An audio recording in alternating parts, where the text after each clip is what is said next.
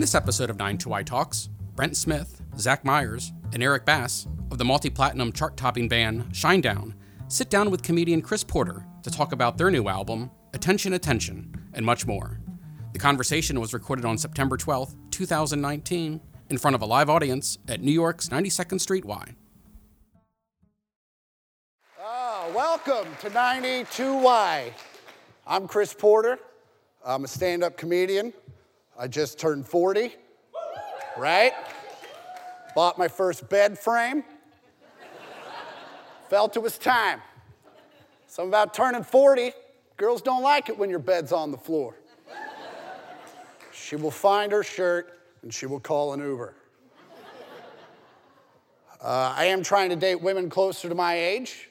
I used to date younger chicks. You just get tired of explaining the OJ thing.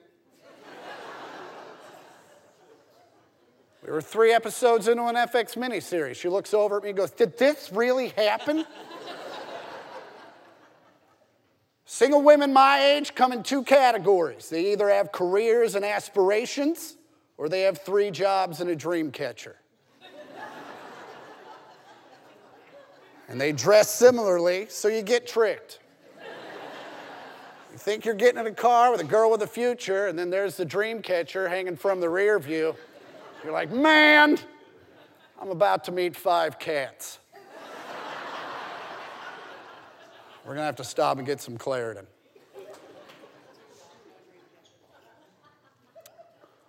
Single women my age have a lot of accessories with their faces.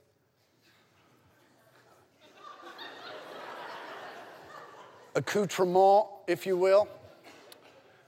Ladies, if you do those things because it makes you feel pretty or if it gives you confidence, then I'm all for it. But if you're doing that stuff because you think guys notice, then I think you're wasting your time. I've never heard a man say, "Oh, I was totally going to go home with that chick, but she had super thin eyelashes."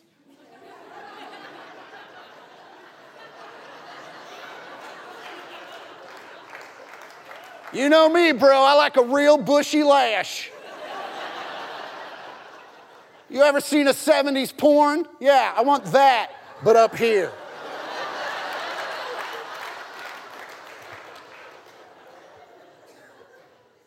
Ladies and gentlemen, you're in for a very fun evening. I'm going to sit down with some of my friends and have a conversation about where they've come from and how they've gotten to where they are now. We're going to focus on their new album, Attention, Attention, which is an album unlike they've done at this point in their careers. You're probably wondering why I'm here. I mean, you look at the roster out there, there's Ruth Bader Ginsburg. That's enough, really. I shouldn't be on that list with Ruth Bader Ginsburg. But here I am. You're wondering why. Well, in 2014, I was checking my Twitter DMs, and there was one, which was rare. And a gentleman from a band that I'd only scarcely heard of said, "Hey, I've seen your new special. I'm in town recording a new album. I'd like to meet you and have lunch." That man was Zach Myers. Over the last 5 years, Zach and I have forged a friendship that is one of the most important in my life. And also, through him, I've become friends with Eric Bass and Brent Myers. And I've been to many a Shinedown shows. And what did I do? Did I screw it up? I said Brent Myers, didn't I? Not bad, 5 minutes in. I am going to keep going. Did someone say keep going? Do you think I was going to mess up and go, "Well, that's it, folks. It's perfect or nothing"? Brent Smith. As you can tell, we're super close.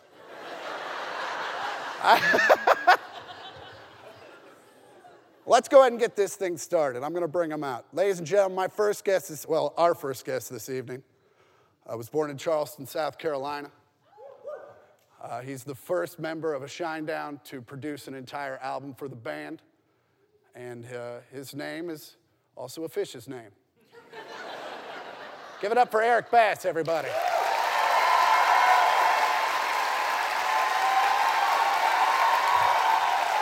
Good to see you. How are you? Good. Good to see you.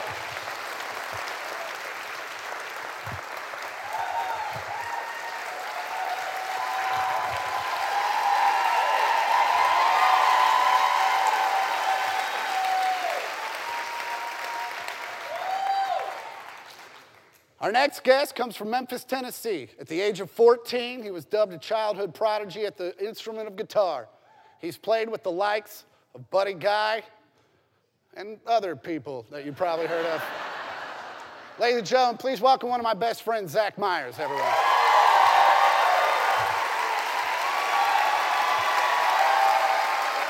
Hey, buddy.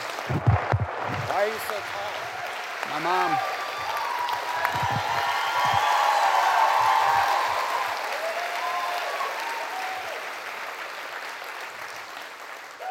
Our next guest, especially in this room, needs no introduction, but if I don't give him one, he won't know when to come out. This gentleman was born in Knoxville, Tennessee. He started a band called Drev or Dreve. I don't know how to pronounce it. D-R-E-V-E. It's very ambiguous. That band got signed to a label, then eventually dropped, but he kept on and then eventually formed a band called Shinedown. Please welcome Brent Smith, everyone.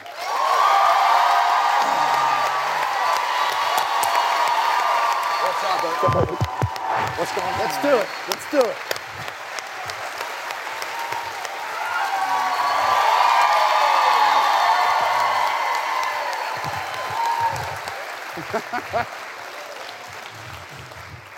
Brent Myers, everyone. It's nice to meet you. How you doing? My brother Brent Myers. My brother Brent Myers. Yeah. Everybody good tonight? Oh my God, I love New York City. Yeah, this is great. Hello, boys. Hi. Well, let's start at the beginning. Brent, Yes, sir. how did Shinedown begin? Oh my God, just get at it. I love this. Yeah. Get deep right away. Let's get deep right away. Like you said, I'm from Knoxville, Tennessee, and my whole life, I'm very, very lucky I get to do what I always wanted to do, which was perform for people, write music, write songs, and hopefully bring joy to as many people as I possibly can while I'm here.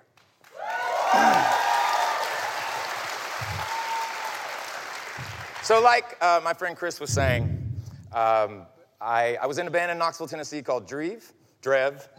What is something? Yeah. Dribble. You need an Dribble. accent on there or something. I know, I am from the South. Yeah. You know, it lasted about 9 months because basically we were kind of trying to feel ourselves out, and it was such a shock because not a lot of artists from Knoxville, Tennessee were getting signed to a label like Atlantic Records. And we got signed, 9 months went by, and we got dropped. And so I was going to do one of two things. I was either going to go to Los Angeles or I was going to go to New York City. I got a phone call about 2.5, 3 weeks after we were dropped from a gentleman by the name of Steve Robertson, who was the A&R for Atlantic Records that signed Dreve, and then called me up and said, hey, I want to sign you again. And I was like, what are you talking about? He's like, I don't want to sign you to a band, I want to sign you to a development deal. I didn't know what that was. Ahmet Ertegun, God rest his soul, who was the founder of Atlantic Records. Also a big part of the movie Ray. Yes, a very He big was part. the bald guy in Ray. Just to give you reference. That was him. That was him. I mean, it wasn't actually, it was a guy playing him. Yeah, it wasn't him for real. And so what happened was this development deal that took me on a 3-year journey. It led me to Jacksonville, Florida, where I met some very, very interesting individuals, one of them being a gentleman who's not here with us tonight, who's in Arkansas at one of his best friend's wedding, the drummer of Shinedown, Mr. Barry Kurtz. Yeah. White guy with dreads in Arkansas. That'll probably go real well.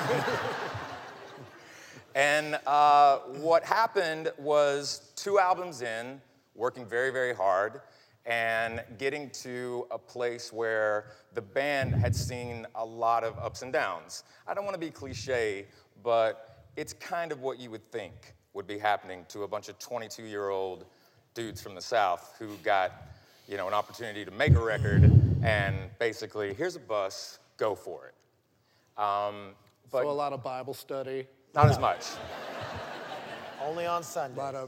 So in that whole realm of those first 2 albums, and as we're on tour and what have you, one of the most amazing things in the world happened around 2007. the universe made a really, really kind of quick left turn with me and Barry.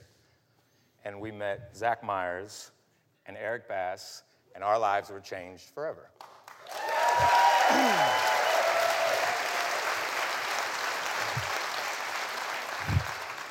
And really, in all honesty, I have to be very open.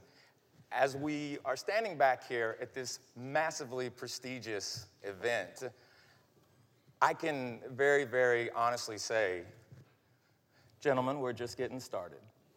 Indeed.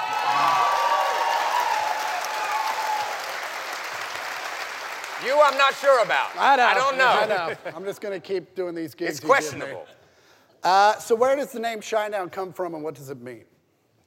It actually came from a painting that when I was in Jacksonville, Florida, I met a young lady. She was a wonderful artist. A friend of ours got married, and we didn't have any money at the time, so she basically painted this portrait of two people silhouetted, basically embraced. And the friends of ours who got married, they put it in the foyer as you go to their bedroom. And one day when I was in their house, I was looking at it, and I was like, it'd be cool, man, like put like a light above it so it would shine down on the painting. And that individual called me a couple of days later, because this is when I was trying to figure out what the name was going to be, because we had some funny names. And we had some terrible we had some funny ones. names. But to make a long story short, he called me up and he said, why don't you call the band Shining Down? So I kind of thought about it for a minute, and I took the ing off of it. Instead of it being two words, made it one. But the beautiful thing about that is it really does encompass, this is why the universe is real. It encompasses this band, because Shinedown is about the yin and the yang. Everything that's good has a little bit of bad. Everything that's bad has a little bit of good. It's balance. Sometimes you shine, and sometimes you're down. But regardless, you're going to make it.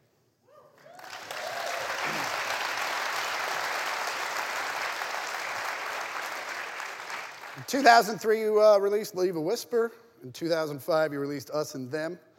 Us and Them had I Dare You. It hit the pop charts. It's also when Zach joins the band as a touring guitarist. How did I Dare You change your life, and what led to Zach joining the band as a touring guitarist?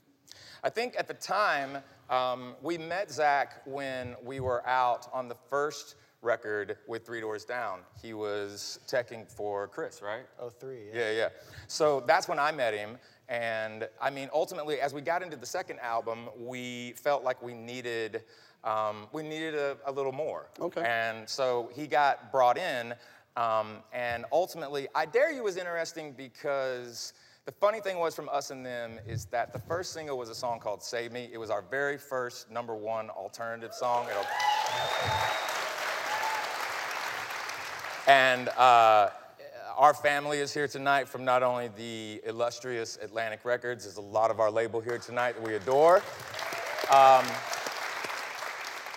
But our mentor and our manager, Mr. Bill McGathy, from Indigood Entertainment and McGathy Promotions. So, and the reason I bring this up is because it was by no means whatsoever, it was a hustle. And what I mean by a hustle is we kind of had this idea that when we came out, like even with the first record, going down into the second, you have lifelong dreams and big, aspirations and what have you. Everybody's gonna love us. Rolling Stones is gonna put us on the cover of everything. MTV is gonna play all of our videos. That did not happen.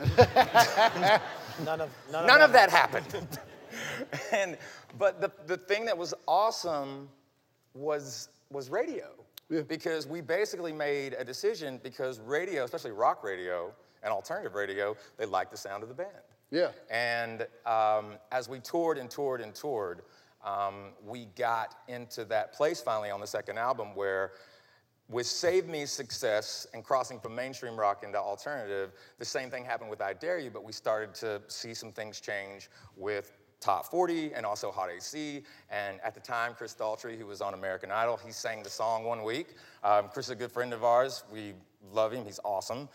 Forged a friendship with him. But I think the big part of that particular time era, though, unfortunately, was the fact that there was a lot of things going on where it might have looked good on the outside, but internally, there was a lot of stuff that was going wrong. Yeah, I mean, when I joined the band, it was about 5 months before us and them came out, and I got into this band as just a hired guitar player. I didn't do meet and greets, so I wasn't in photos or anything like that, but you show up and you're like, man, this is gonna be awesome. We're playing these great venues, and it's like, oh my God, everyone's on drugs. Which, by the way, in some settings is not necessarily a bad thing, but I've never done a drug, so I'm speaking from just the sober guy. That's right. It's asthma, that's why I can't do it. I would. Thanks for the applause, but that wasn't a pander statement. I appreciate it though. It was in a dark place. Like it was in a really dark spot when I joined, and it was just kind of like, you get this thing and you love the band, and I loved playing with Barry and Brent, and I loved playing with the other people too, but there was always kind of like a weird feeling, because I think Brent really wanted me to be in the band, and then there was 2 members who necessarily didn't really want me to be there. Yeah. And I, as an adult looking back on it, I can see their plight with that. For sure, if you're a guitarist and then they hire another guitarist all of a sudden, yeah, that's kind of... And they're like, oh yeah, hey bass player guy, security. here's this 21-year-old kid who sings. By the way, he's on your side of the stage. Have a good night. Yeah.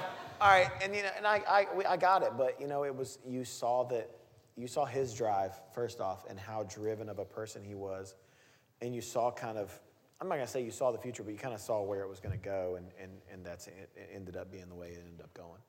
Well, let's talk about one of their most integral albums, The Sound of Madness. It's a big word. I'm not even sure I used it right, if we're being honest. I was searching for it. There was definitely another word I was looking for that I haven't found. Proper nomenclature for what you were trying to... Most successful album to date as far as number of albums sold. Also, this is probably the last album to be released before Spotify kind of ruins album sales.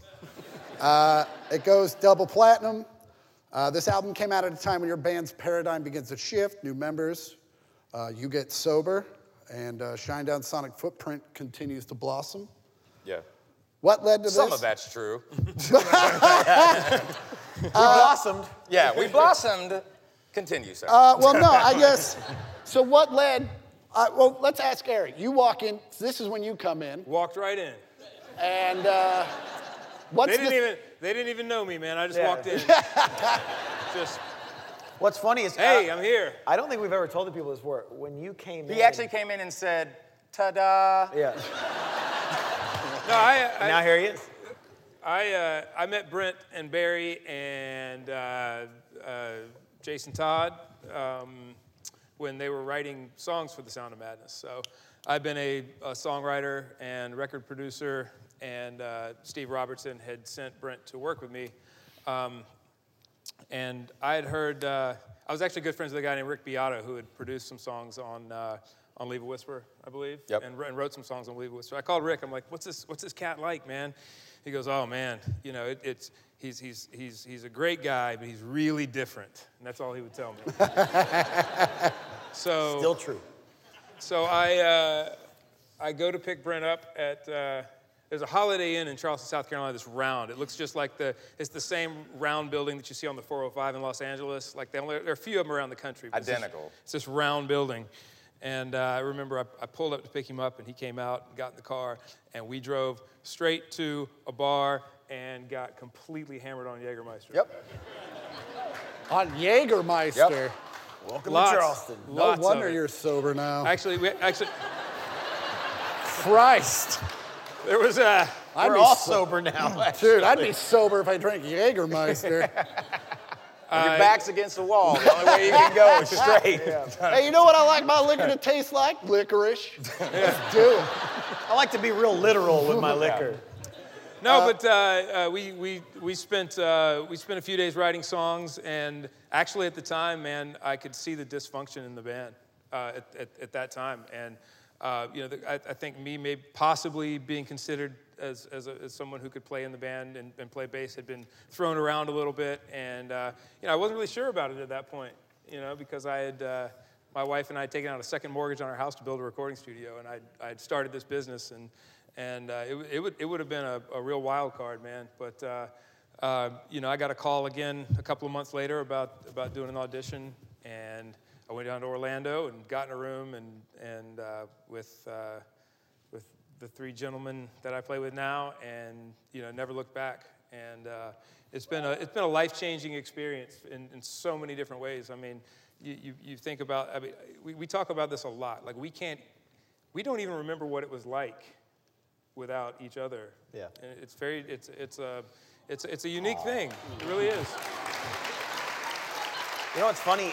Something that I don't think anybody knows too is that when we did that audition, Eric, because we were going to be back to be a 5-piece. That's what we wanted to do, because that's what we were when we just kind of we let 2 members go. And Eric showed up with a guitar and a bass.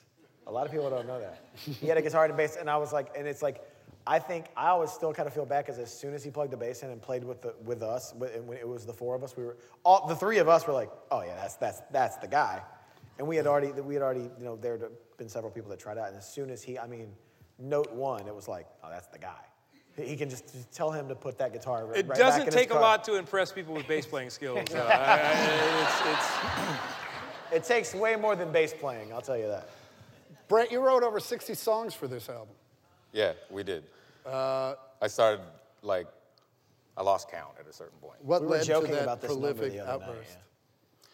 What led to it was there was no middle. Yeah. There was no halfway at any point. It had to be all or nothing. And, by no stretch of the imagination am I trying to give you this idea that all of this literally did come like a flood, especially lyrically, but it did. And the thing that was so interesting about it, because of Zach and because of Eric, was I found a new confidence that I never knew I even had, because these 2 gentlemen came into mine and Barry's world and saved us, and really saved Shinedown. And I think that, during the process of writing this record, The Sound of Madness, I didn't censor myself. I didn't try to make people happy. I wasn't trying to get on the radio.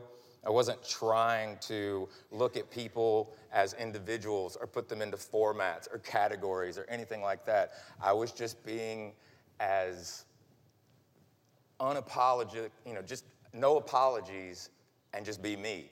And guess what? There's a lot of burns and cuts and bruises and scars that I wouldn't trade for the world, because I don't want there to be like this sheen. You know what I mean? I don't want it to be glossy. I don't want it to be perfect. I want to see all that. You need to see all that, because you need to know that this band and what we do, the one thing that we are always is 100% honest.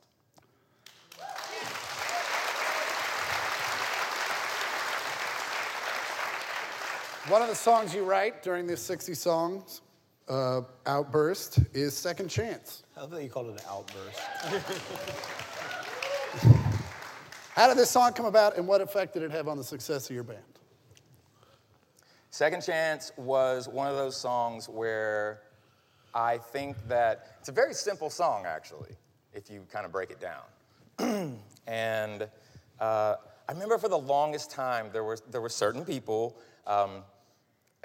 there were certain people that questioned the last line in the chorus, which is, sometimes goodbye is a second chance. There's different versions of it, actually. There's actually 4 different lyrical versions. We're not going to tell you what they are. Yeah. But We'll keep those to ourselves. yeah, we'll keep them to ourselves.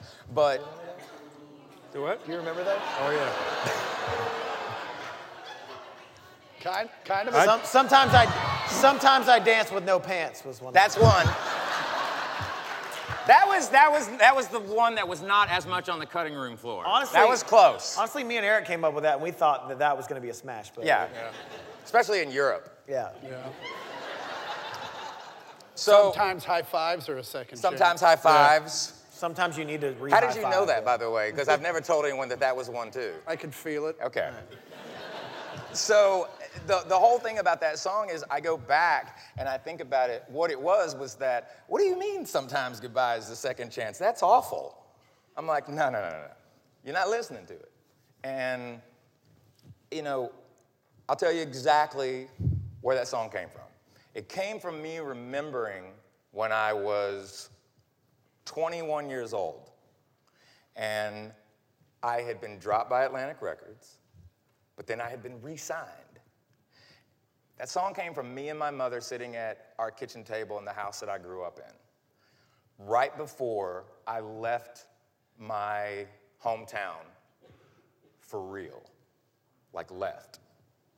Now, I've been back since, but you have to understand something. At the time, I grew up in a family that they desperately tried to understand me, but I'm not like anybody else in my family, from an artistic side and a musical side. A lot of brains, a lot of sports, and what have you. Nothing in the arts necessarily. And here I come. Because from the moment I entered the earth, what I'm doing right now is all I ever wanted to do. And I'm lucky enough to be with not only these two gentlemen, but Mr. Kirch, because those gentlemen are one of the reasons that, you know, why I'm on this earth still, okay? So, but my mom looks at me, and I remember her not understanding what was about to happen, but I was not an easy kid, man, to raise. And I'm not just being silly about that. I was tough. I think we get that. Yeah. He's not easy as an adult to raise either. Yeah. But Something about the neck tattoo says he wasn't an easy kid. Yeah, it's part of it. my mom, though, for the very first time, looked at me and said, I don't know what's about to happen for you, but I do know this. If you stay here, you'll die here. And I don't want that for you. So whatever this is, whatever you're chasing, whatever you're after, go. And do not slow down, do not look back, go. And that was where I thought that moment when I wrote the song, the lyrics that is, that was my second chance, you know? And it's emotional, man. Both my mom and my dad, they allowed me to know it was okay. But if you're gonna go, man, go all the way.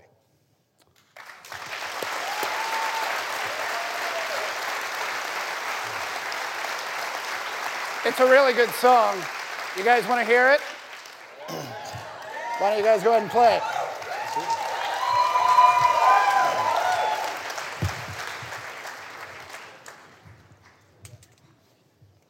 Oh, now we shifted it. Yeah, I don't remember how to play this song. Yeah, you do. All right. We still thinking about trying this? All right.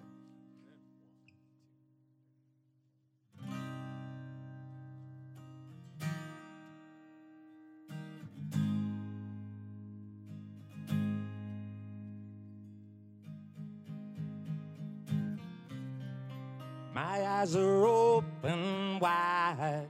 By the way, I made it through the day. And I watched the world outside. By the way, I'm leaving out today. 'Cause I just saw Haley's comet, she waved. She said, why you always running in place? Even the man in the moon disappeared somewhere in the stratosphere. So tell my mother, tell my father that I've done the best I can to make them realize this is my life. And I hope they understand that I'm not angry, I'm just saying sometimes goodbye is a second chance. Please don't cry one tear for me. I'm not afraid of what I have to say. This is my one and only voice, so listen close. It's only for today. I just saw Haley's comet, she waved. She said, why you always running in place? Even the man in the moon disappeared somewhere in the stratosphere. So tell my mother, tell my father, I've done the best I can to make them realize this is my life, and I hope they understand. I'm not angry, I'm just saying that sometimes goodbye is a second chance.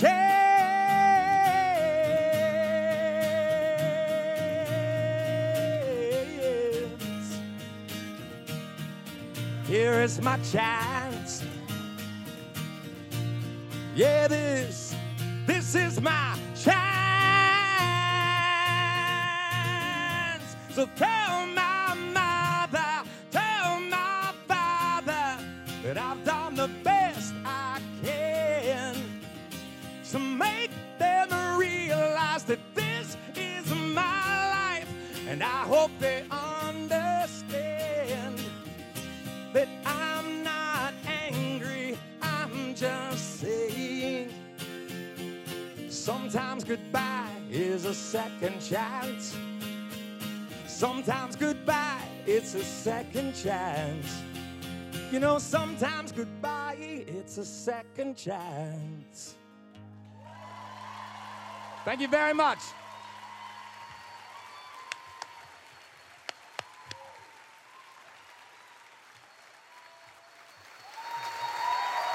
I wonder how he's going to come in on today. I can't count. Are you having fun? No, not in the least. That was pretty good. By the way, we have to let everybody know something. We are such a huge fan of this man to my right over here. I broke my microphone. Oh, no. Did you break your mic? I broke my mic. Don't you love live? Come on. I love live.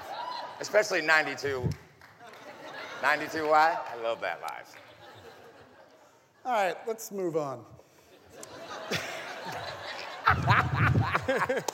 You should be a comedian, I think. Your timing is... I got third in the contest. You did. I love that got brought up in the intro. I know. Second runner-up? Yeah. It's a dick move. Yeah, he didn't...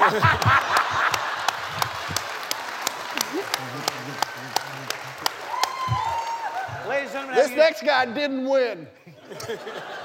Not even close, really. Ladies and gentlemen, have you seen Last Comic Standing? Well, this guy didn't win. He watched it a couple times, though. In 2012, you released Amaryllis. Was it intimidating to go into the studio after Madness with such a huge success? Go ahead, Eric. Go for it.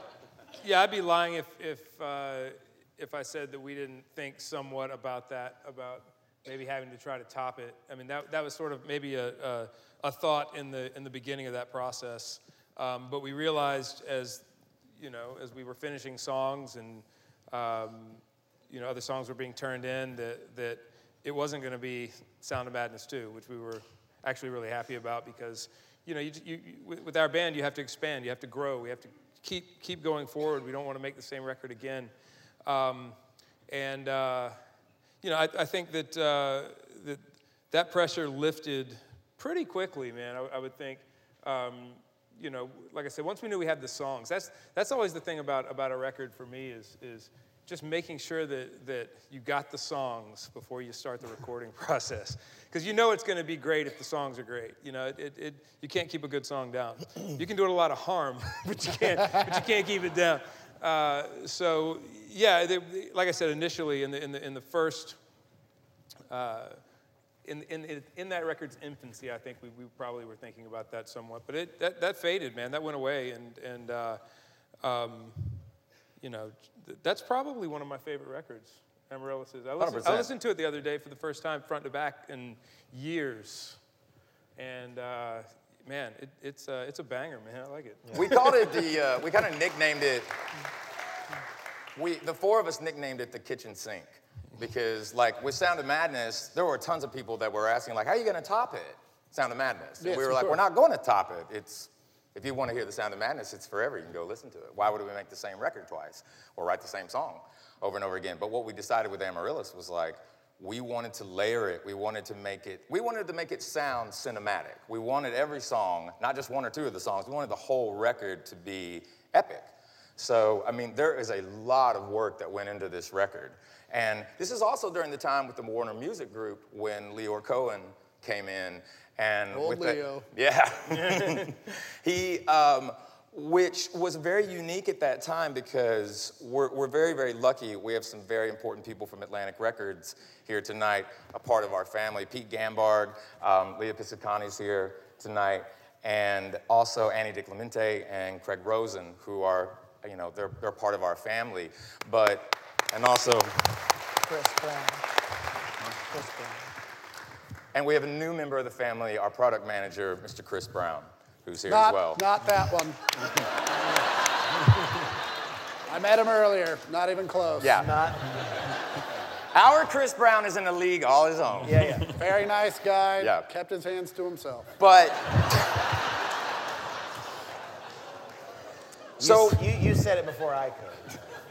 So as Leor came in, and as we started to work with Julie Greenwald, and myself and a gentleman by the name of Craig Kalman have known each other for quite some time, and our manager, Bill McGathy, as we are navigating through all of this album, what we wanted to do was something that now, it's kind of a lost art, but when you write all these songs, what we did on Amaryllis, and it was really rad because Leor was very open to this. As we wrote these songs, we demoed them like a record.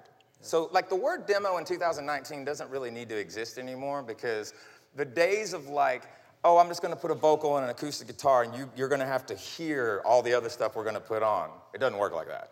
So we wanted to make sure that they had a demonstration that was close to what the record was gonna sound like. So we wrote close to like 40, 50 songs, but then what we did was this. Our manager, Bill McGathy, and me spoke about this, and it was like, I got an idea. Let's take all the songs, let's set up a timing in New York City with all of the main heads of everybody at Atlantic who has not heard all of these songs. We made pamphlets for everybody with every single song and all of the lyrics, and then we arrived at actually Craig Kalman's place in the city, and everybody was in there. The producer of the record, Rob Cavallo, got to give him credit, And we were all in there, and we just listened to every single song, and everybody made notes. You know what I mean? Like everybody, And the unique thing about that was there was a switch that went off. Not only in us, we could kind of read the room, but everybody in the room was very open about all the songs. We would finish listening to a song, a demo of it, and they would help us figure out what songs they felt like were gonna embody this record. It's something that doesn't happen very often, but it's something that we try to do, since that record, because we love Atlantic Records, and they have always allowed us to be ourselves, ladies and gentlemen. They are the greatest record label in the world. And something about that record too that speaks to the fact that we've got such a great team. You have to understand something that especially about this band, like Brent was saying, is that once the songs are written, there are many hurdles a song has to go through to be heard on a record. And when you have people like Bill McGathy and and Steve Robertson and people like this on your team, they really help you mold the song. They help you mold the record, I guess I should say. by helping you choose which songs are going to go. And Pete Gambarg as well has been instrumental in this process with us as well at times. But I think Amaryllis has the strongest set of B-sides of any record we've done. Like songs you've never heard before. And this is the thing, when we're done with a record, we don't pick up songs from another, from writing from another record and move them over into the pile for the next record. Those are done. So we have so many songs you've never heard before. And I think that Amaryllis, I don't have to say probably, it does have it has the strongest set of songs you've never heard. Leftover stuff that will maybe one day will get out there. Is it going to be like a Prince thing where like when you all pass, there's just going to be like 18 Shinedown records? It's weird. It's become those songs have become folklore, like amongst our fans and stuff. Like, there was a song. Brent and I were in the studio writing this song called "The Underground," and it was. And I think we played. Yeah, thank you. We did some kind of Skype thing or live. I don't know what was around back then. It was just live stream. Yeah, live stream or something, and we were like, let's play them a verse and a chorus of something we've been working on. And this might have had something to do with the drugs and alcohol. I'm not sure. Might have. But that is the best time to get on we thought the that was a internet. great idea. So we played the intro, verse, and chorus to the song called Underground, and then everybody was all excited about it. And then it didn't make the record. And people were like, people still ask about what happened to this song? I found a kid in Orlando. We played a show, and this kid was backstage with another friend of mine. He's like, what happened to the Underground? And I actually let him hear the whole thing, man. You would have thought I had given him $5,000. But that's got to be the same thing with you, too, at times, being a comedian. Like, you have certain ways that you present yourself, and you're in so many different locations, and you're dealing with, all the people in the room. You're having to read it, but you're also having to figure out what works, what doesn't work, and what works in some cities doesn't work at all in another city. Oh, no, when I'm on stage, I'm just saying what I'm saying, they can deal with it. Well, there you go. Now you know why we brought him. I'll be honest, and I'm the same in Little Rock as I am in New York. I just do better in New York. Everyone does. All right, Amaryllis, we're running a little behind, so let's move on. Jesus, that was one question about the record. It was 18 minutes. Hey, man, you got to remember who you're talking to, man. I We will know. talk. We are Okay, long-winded. well, we're just going to say threat to survival happened and move the fuck on. All right. Sorry I cursed, but I'm getting comfy. It happened. Let's talk about attention. Okay.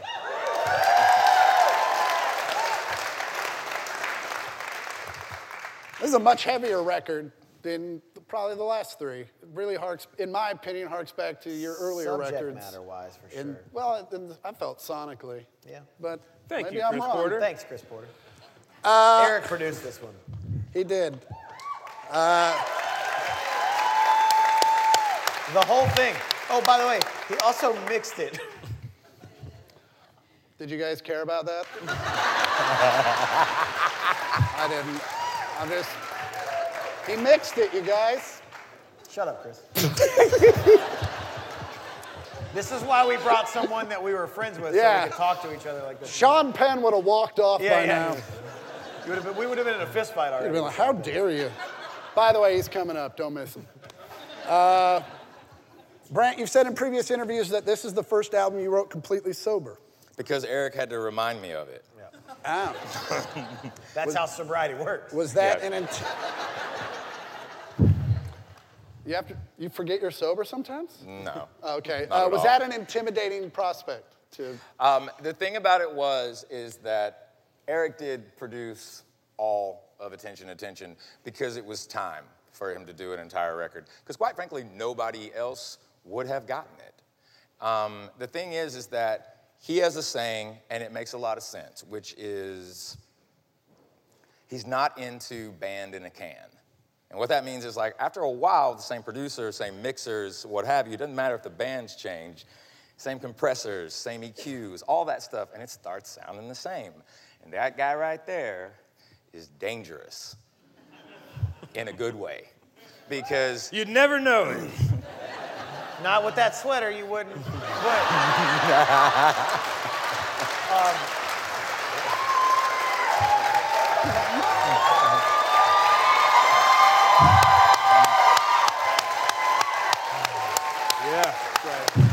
The best. Take it all in. The best.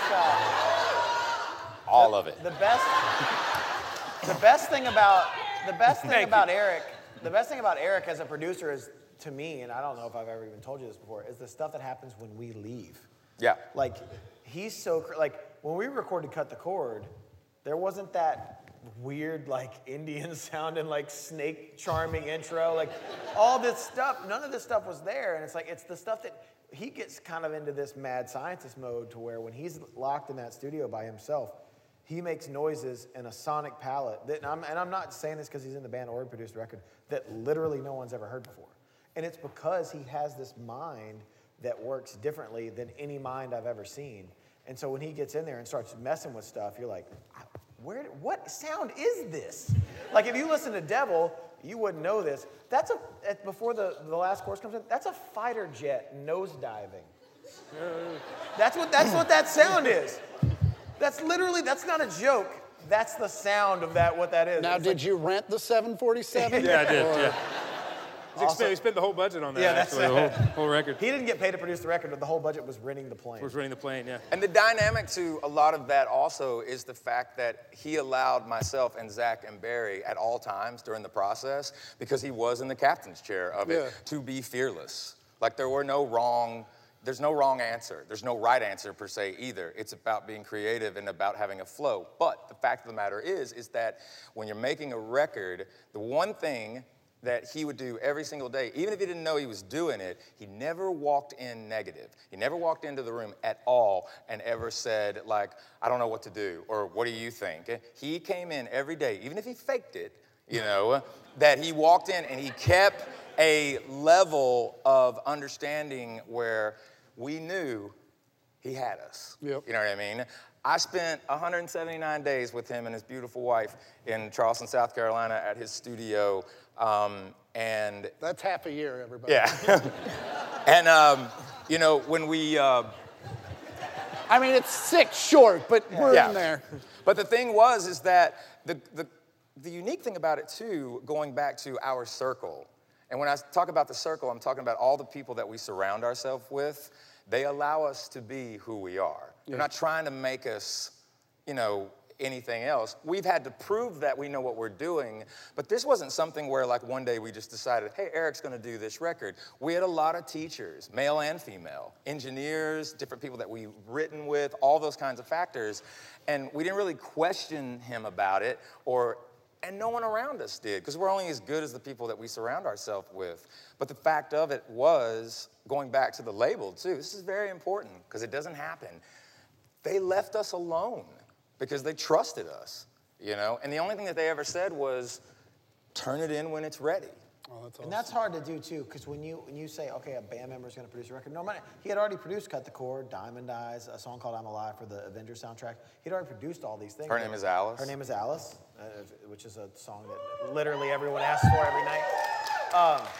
There you go.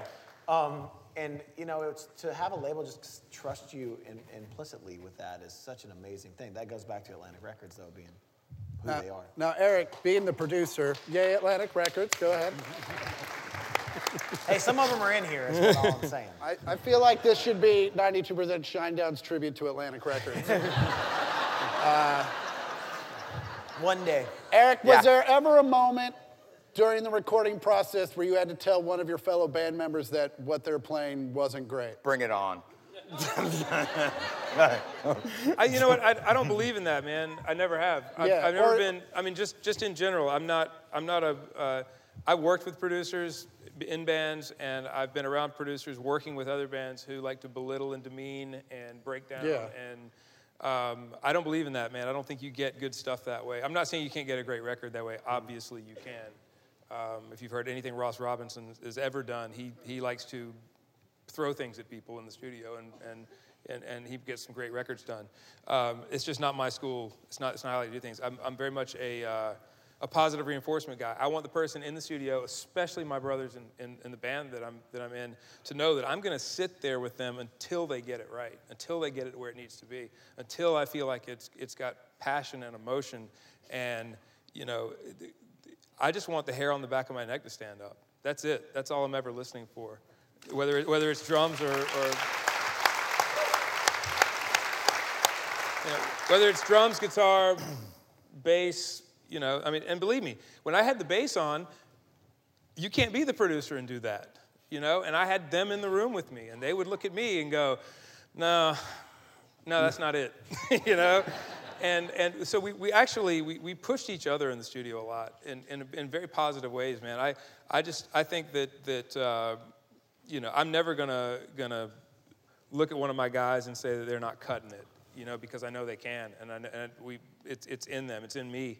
And so, I mean, I was going to sit there until, I mean, I'd still be sitting there right now if I had to, if I had to be sitting there. So, you know, I never had to tell them that something they were doing wasn't right, man. I just tried to guide them in the direction I wanted them to go.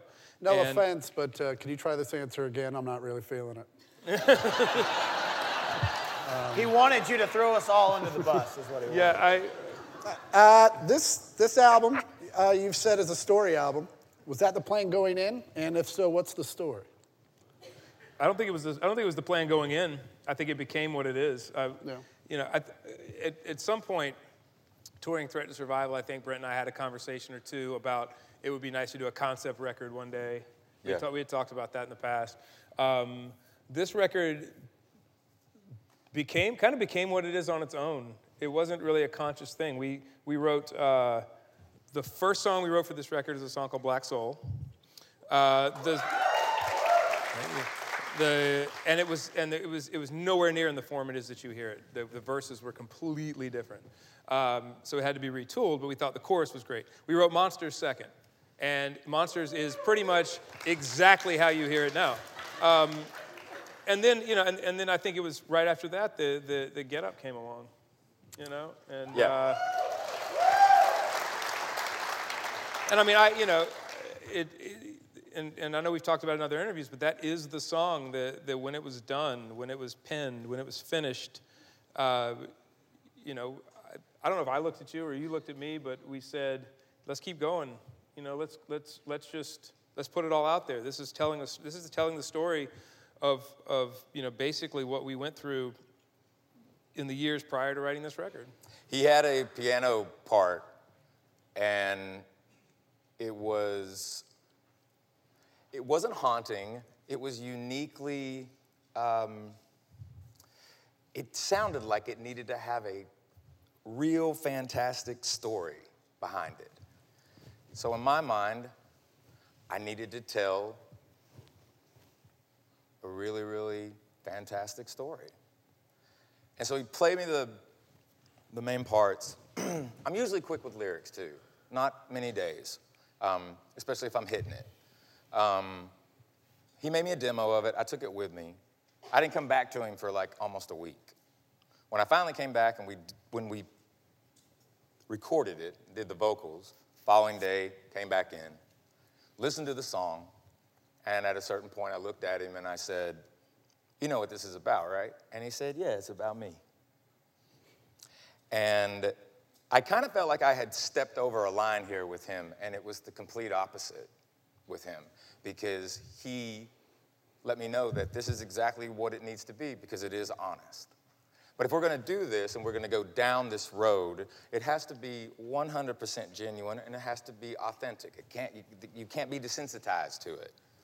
So that actually, Get Up is the reason it became this incredible story that is called Attention, Attention. And there's a reason for that, because Get Up got us to, you know, Brilliant, to Dark Side, to Pyro, to Evolve, to Devil, to the album. Because the album is not a concept record in the traditional sense. If you think of Pink Floyd's The Wall, or even Tommy when they did, or Who when they did Tommy, or even Queensryche's Operation Mindcrime. This isn't like that. It's more of, it's about all of us. And what I mean by that, it doesn't matter if you're a man or a woman, whether you're younger, whether you're older, the color of your skin, that's irrelevant, your religion, that's totally up to you. What we don't want is for people to lose their empathy with each other. We don't want people to lose a human connection. And in a world where technology is thrust upon you, I think sometimes you forget, because we do, we're not perfect, but you forget that you're in control. Okay?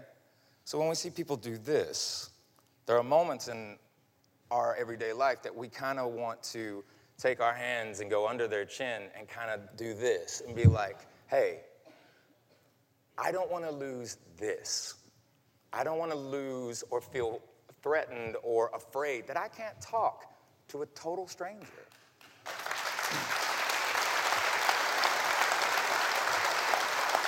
Because no matter how you look at it, we're all here together. And I'm not trying to say that to bring it all full circle. I'm saying that because to be negative is easy. To find the solution to the issues, that's where you have to build your relationship with each other. You've got to find that in order to rise above it.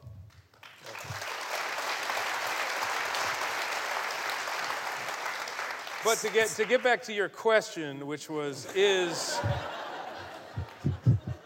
You know what? I think we're good. Is Attention a concept record or is it a story record? I think that was not the question. Was that not the question? That was not the question. I don't know where I am right now. I blacked out. I think we covered my question. About 3 minutes ago. What's the story, just so we're clear? What's the story?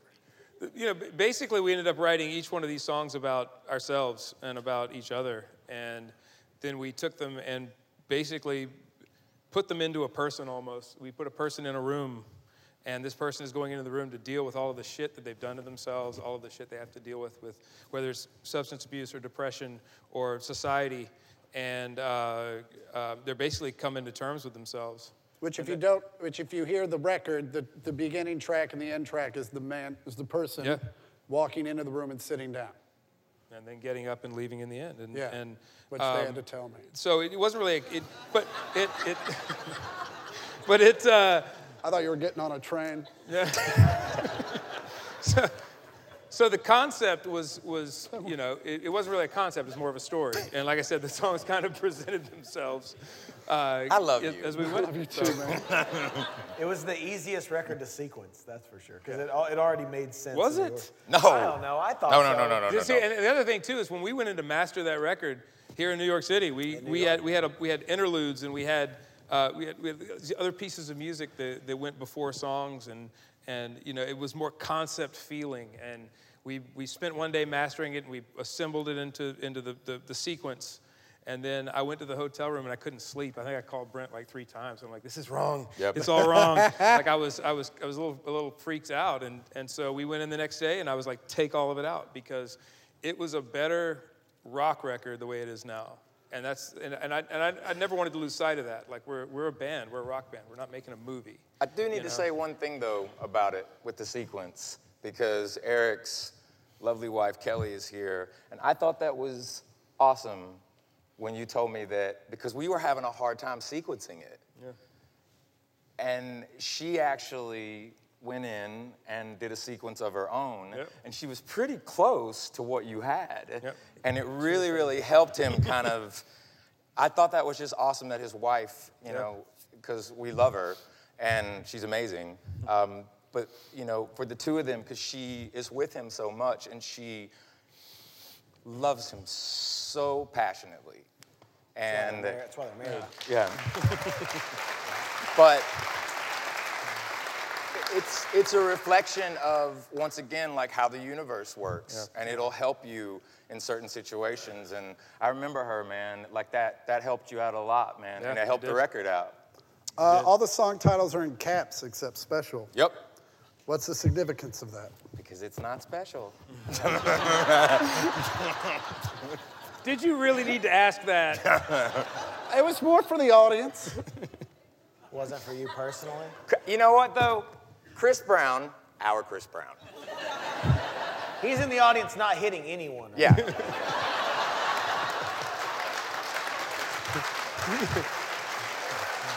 I will never forget the fact that, like, when we're doing the sequence and everything, because it goes on, you know, iTunes, and sometimes they're getting everything ready, and me and him were very much about, you know, this whole visual of everything and the exclamation point and all these different parts, but I'm like, everything has to be capitalized except for Special. And he was like, please don't mess this up. Please don't mess this up. Please don't mess this up. Because in that digital world, sometimes they'll mess some things up. I remember he, like, He was nervous, man. Like the first time it went up, like, tell me they're all capitalized except for special. That's supposed to be all lowercase, and it was. So I think that's good. the first thing we checked when the record came out. We were all like, okay, cool. Yeah. Right. Sweet. Well, we already talked about the song Get Up. Yeah. Why don't we play it? Why don't you? Why don't you play it? Why don't you play it? I think you should play it. You think I should play I it? think Well, you I'm going to have to get on the internet and look up the tabs. While we're doing this, Yes. we're going to open this up later in the evening. We're going to open the audience to questions. Okay. So there are going to be microphones. I don't know if they're here already. Yeah. They're there? Is he ready? There are microphones at the front of each aisle, so please feel free to come down with your questions. But first, get up. Let's play a song.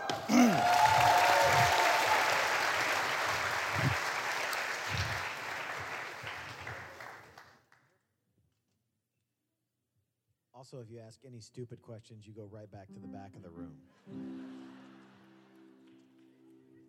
Just know that. You lose your place in line. You just let me know when you're ready. I'm tuning, Eric. Oh, I'm not a ball buster. No.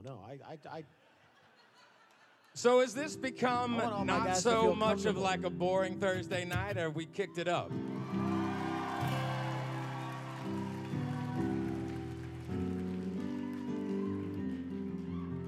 feel like I missed you. Go church. Child. 1, 2, 3, 4. I know you're clinging to the light of day. Tell you everything's A-okay.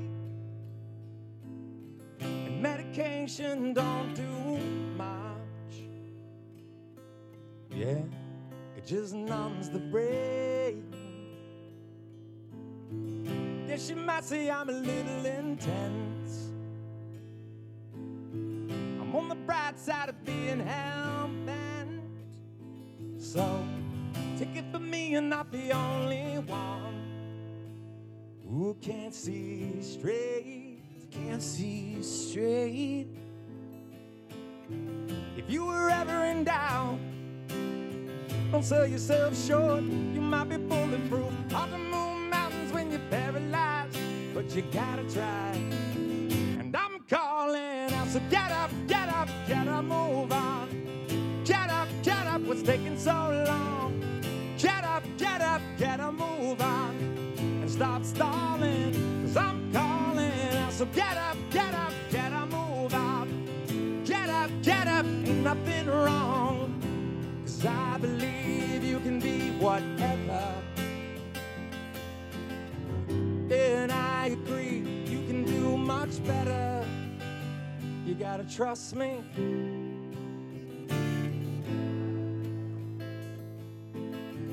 Everybody wants to sing their song. So Marvin Gaye, what's going on? Ain't nothing normal when it comes to you and me. I'd rather twist myself in knots and watch you give up on your dreams. If you were ever in doubt, don't sell yourself short. You might be bulletproof. Hard to move mountains when you're paralyzed, but you gotta try.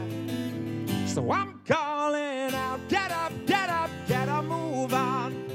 Get up, what's taking so long? Get up, get up, get up, move on. And stop stalling, 'cause I'm calling out, get up, get up, get up, move on. Get up, there ain't nothing wrong. 'Cause I believe you can be whatever. Yeah, and I agree, you can do much better. You gotta trust me. Yeah, I don't know why I never talk about it. I guess that's probably part of the problem. Yeah, sometimes you're wrong, sometimes you're right. I'm just gonna keep moving. Yeah, I'm just gonna keep moving. Today, tomorrow, and the next. So get up, get a move on. Get up, there ain't nothing wrong. So get up, get a move on, and stop stalling, 'cause I'm calling out. Get up, get a move on. Get up, ain't nothing wrong, 'cause I believe you can be whatever. Yeah, and I agree, you can do much better. You gotta trust me.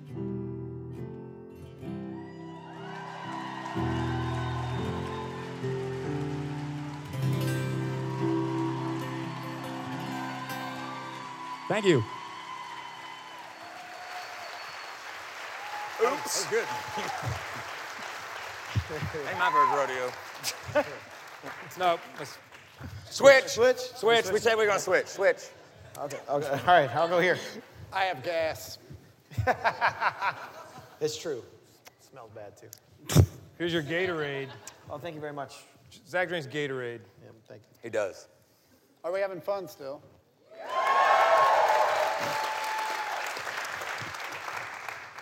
Well, let's get personal. Oh, why did I have to sit right here? Where to begin? Your live shows are amazing. Thank you.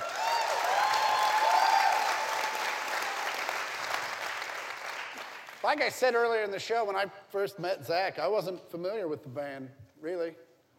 And Zach's like, come down to see a show, and I did, and I was like, these dudes they are jumping around. Was that Anaheim? I was LA at the Mayan. At the Mayan, all right. Like, I came up with, like, the Black Crowes, and those guys were on so many, they just stood there. Like, the most you ever got out of Rich Robinson was, "Wah," like that. We do not just stand there. No, and it's effing amazing. Thank you. Thank you. To watch you guys, it was that, and I watched even early Shinedown stuff. Was that always like, if you join the band, or you're like, hey man, you can't just stand there. We jump around, we do stuff. Sometimes we wear eyeliner. I think it's just. That was years ago. Hey! We did. Was that a meeting We in did, 2008 where you guys like, we good. need to line our eyes? We wore a lot of eyeliner. We did wear a lot of eyeliner. We did. She's way into it. How times have changed. I think the music that we create makes us move the way that we move. Because I've never been on stage and been losing my mind during a song and felt like I was doing this for the audience. No offense. But I mean, we have to put on a show, but like, I'm not gonna get up there and fake it either. You know, like lately, even probably in the past 6 months, the song Monsters, that's Yeah, you go off on that. That's got like a Holy Spirit vibe to me, where it gets inside of me, and I don't know what I'm dealing with that I went through in my past, but some shit is coming out, and and I'm dealing with it in front of you, and that's kind of what we talked about with Attention. It's about being honest. You know, what you see up there, we're never like, we're just gonna go up there and slam it down. Like, you can tell. I think our audience has been with us long enough now that you can tell if Eric's having a bad night. You can tell if I'm having an off night. Yeah. And I've had people come up to me after the show and be like, you having an off night? And I'm like, yeah, I hate that you can tell that, but that's just, I think it's our music that does that. I think that, I don't think that I don't think there's a prerequisite about when you join the band. Yeah, like no one's joined the band in the last 12 years though, so that's good. That's the main thing, I think. I put it in my application. No, it's in there. We saw it. We'll call you. Yeah, we'll call you. Don't call us. We'll call you. Some we ever songs need that need sweet tambo. tambourine solo. That sweet, out-of-time tambourine solo you provide. Yeah. Yay, it's your birthday. You guys are... How funny would that be? That's an inside joke. That's an inside joke between me and Eric. That's the best inside joke that I can't tell any of you about. But how funny would that be if you guys were just rocking out? I'm just next to Barry. Yeah. You know what? It's going to happen. It's going to happen now. Oh, yeah. Look for that footage. You guys are in chair... It's not a word. We have been in share. Maybe a couple of us. I'm not really... sure. I hit about 90% with my words. It's not a good batting average. You guys are very charitable, not only with your music, but your time. You guys are always giving back to the community, spreading positivity when most bands just play their gigs and go home. Why is it so important for you to give back? Because you can't just talk the talk, man. You have to give of yourself. I was brought up in such a great family, man. I think all of us were, actually. That's a common thread throughout our band, is that every one of us had a great family when we were kids. And I was just taught that, man, that you have to give of yourself. You know, it's one thing to hashtag a bunch of stuff, and there's nothing wrong with that. But it's something else when you give your time, you give yourself to others. It's just something that's really important to us, and we try to live it the best way we can. You know, sometimes we do better than others. Yeah, I mean, but we've always, listen, we have a saying where I come from, it says, talk about it or be about it. And for us, you know, it's like, we feel like we have such a blessed life that you can't always feel like you're taking from the well. You know, you always have to put back. Yeah. And, you know, children are something that we've always come in a bond with, and childhood cancer. And that's something that, being from Memphis, I've been working with St. Jude since I was 20 years old. And it's just... We've actually got our friends here from DC Strong tonight. They're here. Amazing. DC Strong is a great charity that helps kids who've been through cancer treatment or going through cancer treatment by giving them special experiences, shopping sprees, gifts, and it really helps lift their spirit. It helps battle the other side of cancer, and we've been very blessed and very honored to help them, and in turn they've helped us. And we're actually doing something special this month. Our song Unity. It's National Childhood Cancer Awareness Month this month, and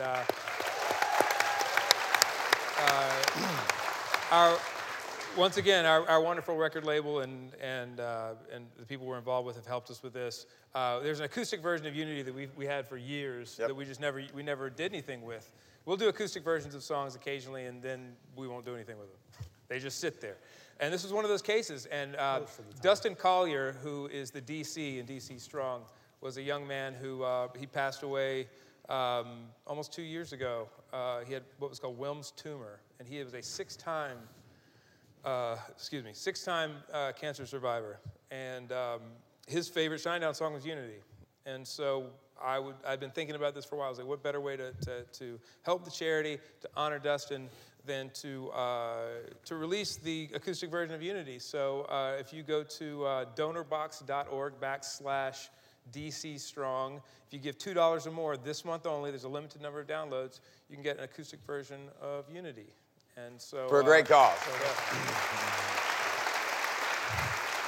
And we also got to meet a very, very special young lady named Valentina, who we took her to FAO Schwartz this morning. She had a shopping spree, and she's here at the show tonight. She's a huge Shinedown fan, and so.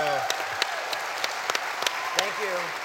Also, Zach and Eric got to do chopsticks on the big keyboard. We did. Yeah, we got to dance on the keyboard. And shout out to FAO Schwartz, because they came through really cool. The whole store was closed down, and they let us go in there and take her and her family. It was really cool. So, thank you, FAO Schwartz.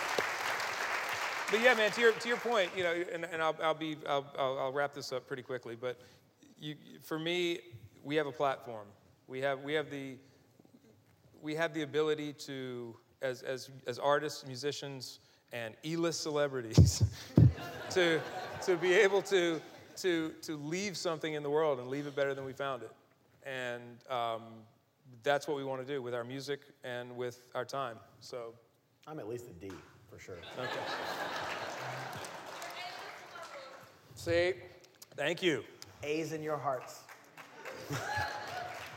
Zach and Brent, you two are fathers. We are? I didn't mean it. That sounded You said it like you didn't know. That sounded rhetorical. I don't know. I don't know if you know this. Hang on. I feel weird being in the middle of this. You get over here. Yes, and this is our child in the sweater.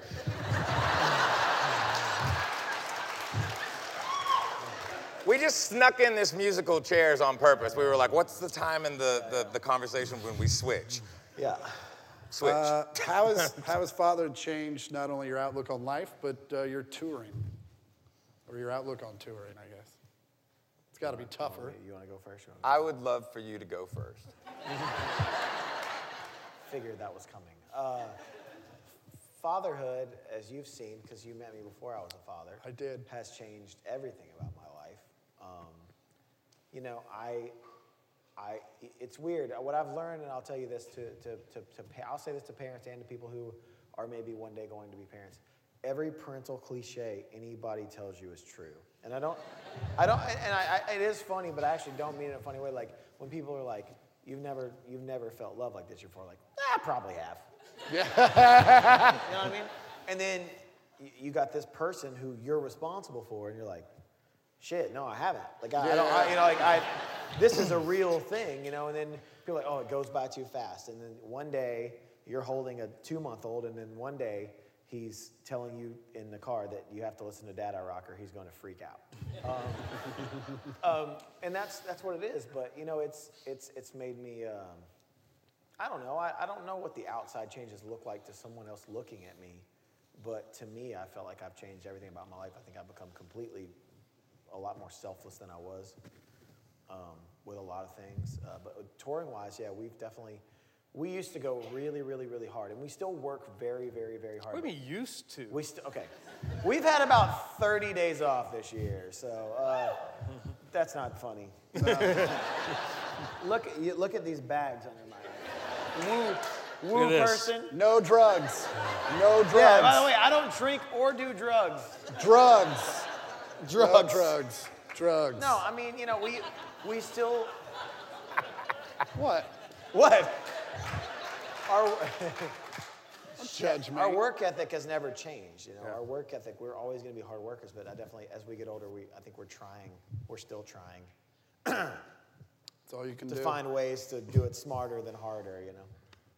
Brent? Buddy? You know what the greatest thing is about being a father? And I'm saying this because my son is he's the number one. But the thing about it is that my 11-year-old son, who's going to be 12 in December, does not give a crap that his dad is in a rock band. At all. Could not care less. Falls asleep, song 2. Song 2 out. I mean, if there's a couch, he's on it. He's on it. Yeah. My kid, all he cares about. The only thing he cares about, the only thing he wants to listen to is us. Like, our kids are like the polar opposites. But no, man, like, the thing about it is, like, with my son, I'm very lucky because the young lady that I had him with, we really are best friends. We've got so much of a connection with each other because of our son. But we just, you know, it was a unique way that we came to where we are now. Because she's married to an incredible man, and they have a son, and I look at him as mine too. My son's name is Lyric, and his little brother's name is Lennon. And the thing is that we all hang out with each other all the time. Like, when I come into town,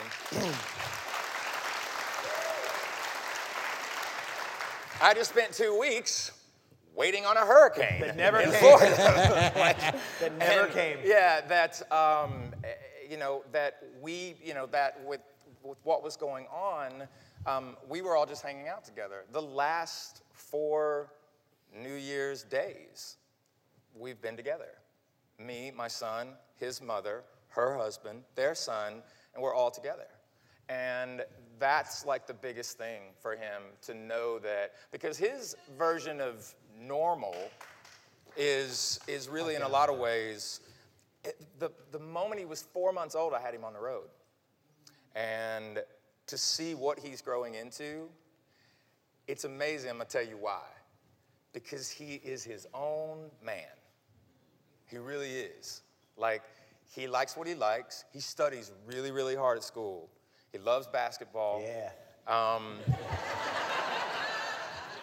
And the most recent thing that has happened, though, because he's not that big of a music fan. You know what I mean? He's doing other stuff. But this is pretty cool.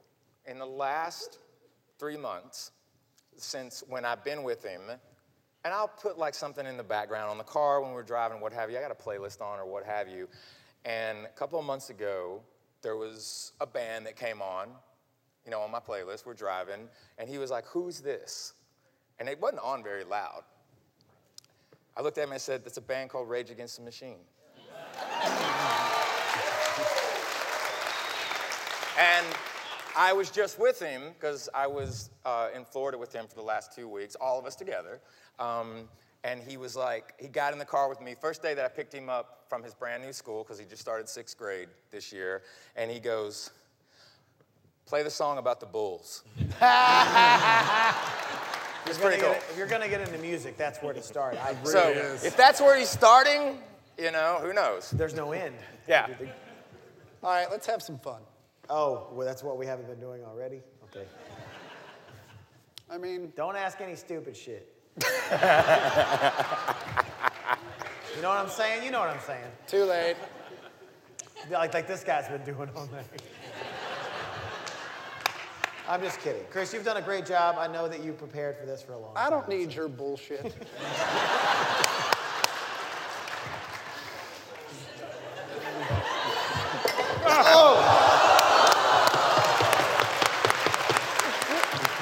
Somebody had to do it. Somebody had to do it. Completely irreverent. Can't take this dude anywhere. Swear. That was a metaphor for my life, what just happened. You know what that's called? Rock and roll. Yeah.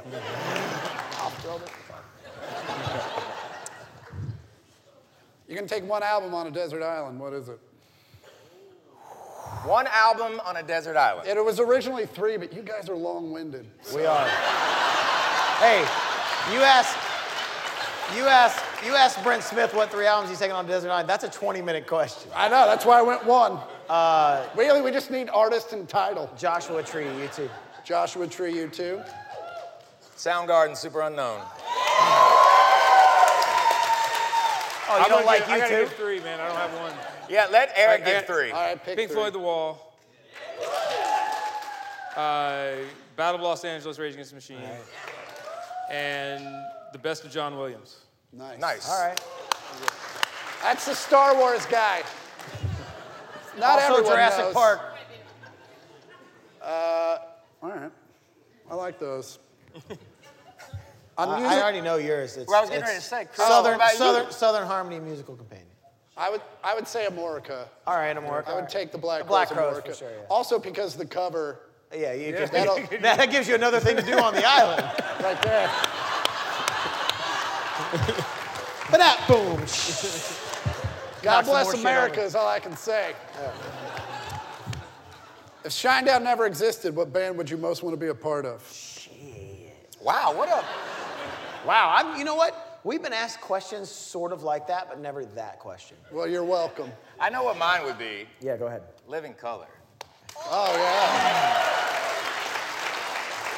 One of these things is not like the other. I'm colorblind. The band. I'd be in the band. Yeah, you would. Eric? I'd probably say Rage, man. They Yeah.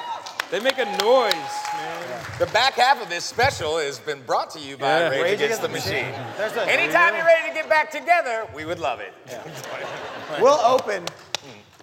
We won't open for anybody. We'll open for you, though. On music alone, All right. MJ or... What? Wait, no. No, Hold on. listen. You don't That's have a not. question. That's, On music alone, pipe down out there. the Q&A comes in a second. On music alone, MJ or Prince? Yee, Prince. I said music alone, just FYI. Still Prince for me. Brent? Oof. Are we talking Jackson 5 as well? Like, Yeah, we'll give him the whole thing. anthology. yeah, I'd have to go Michael Jackson. Because it's not like people were like begging to see Tito. Yeah. Not in 40 years. By the way, This is why the universe is real. I did Good Day New York the other day, and Tito was on right before me. So somebody's begging to see Tito. Yeah. Brent. So with that being said, MJ. And I am the Tito of Shinedown. Yes. So, Old Tito Sweater Bass. On music alone. On music alone. On music alone. Rolling Stones or Beatles? See, that's a tough one for me. Beatles. Beatles. All right, yeah, Beatles. Yeah, I'm with that. On music alone, Tupac or Biggie? Tupac. Tupac. Sorry, New York. Hey, we told you we were gonna be honest. When we first started doing prep for this, Zach told me he wanted this to be a little like Inside the Actor's Studio. You've done a great job. So I got the questionnaire. Oh. All right. I'm just going to go down the line to make it easy. Zach, what is your favorite word? Cunt. Oh! Woo! Woo!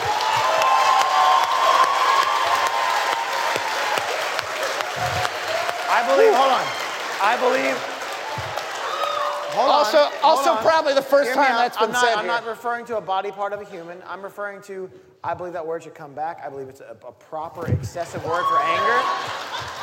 I believe that the British have it correct when you say, oh, that guy's a cunt.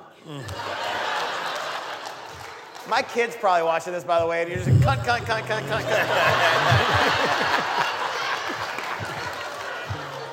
Hi, Bethany. Brent. Brent, what is your least favorite word? No. I knew that, man. That's the damn truth. Oh, why do you guys tour so much? Eric, what turns you on creatively, spiritually, or emotionally?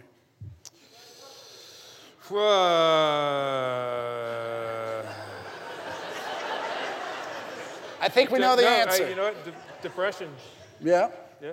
Depression. Oh, wow, that got dark. We could ask Kelly, too. Kelly's. I'm talking, that was more of a creative thing. Creative, yeah. Zach, what turns you off? What do you like? I mean, it's just on here. I don't. You want me to skip that one? Two things. People who talk to you like they know you way more than they do. Yeah. That may not make sense to some people, but they're like, oh yeah, buddy, remember? I'm like, yeah, we don't know each other that way. Yeah. And close talkers. I don't like close talkers. I would have said Crocs. Crocs turn me off too. Brent. I'm with him on that. Brent, what is your favorite curse word? That's three That's words. 3 words.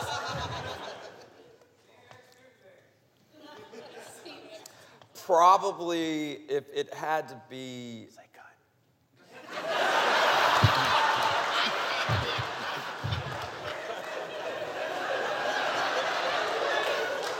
Dude, the people at 92Y are going to forever refer to this as the cunt show.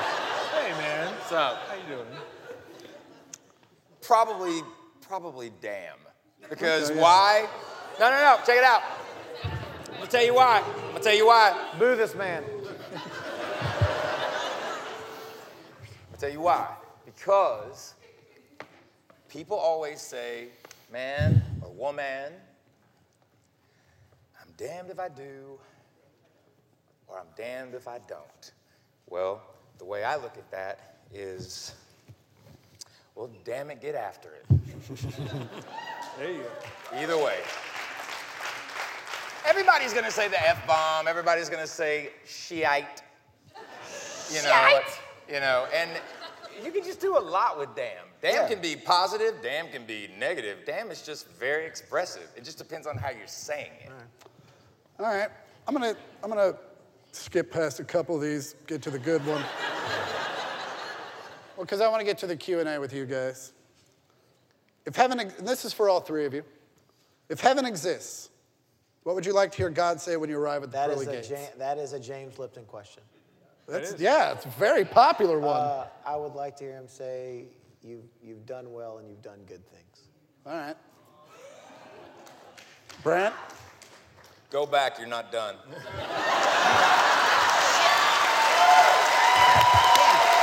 That was... Wouldn't that be the third time he said that to you? Technically, maybe, yeah. Can I redo mine? That was better than mine. It's not a contest, Zach. It's just you say answer. what comes to your heart. Brent? What about Eric? Eric?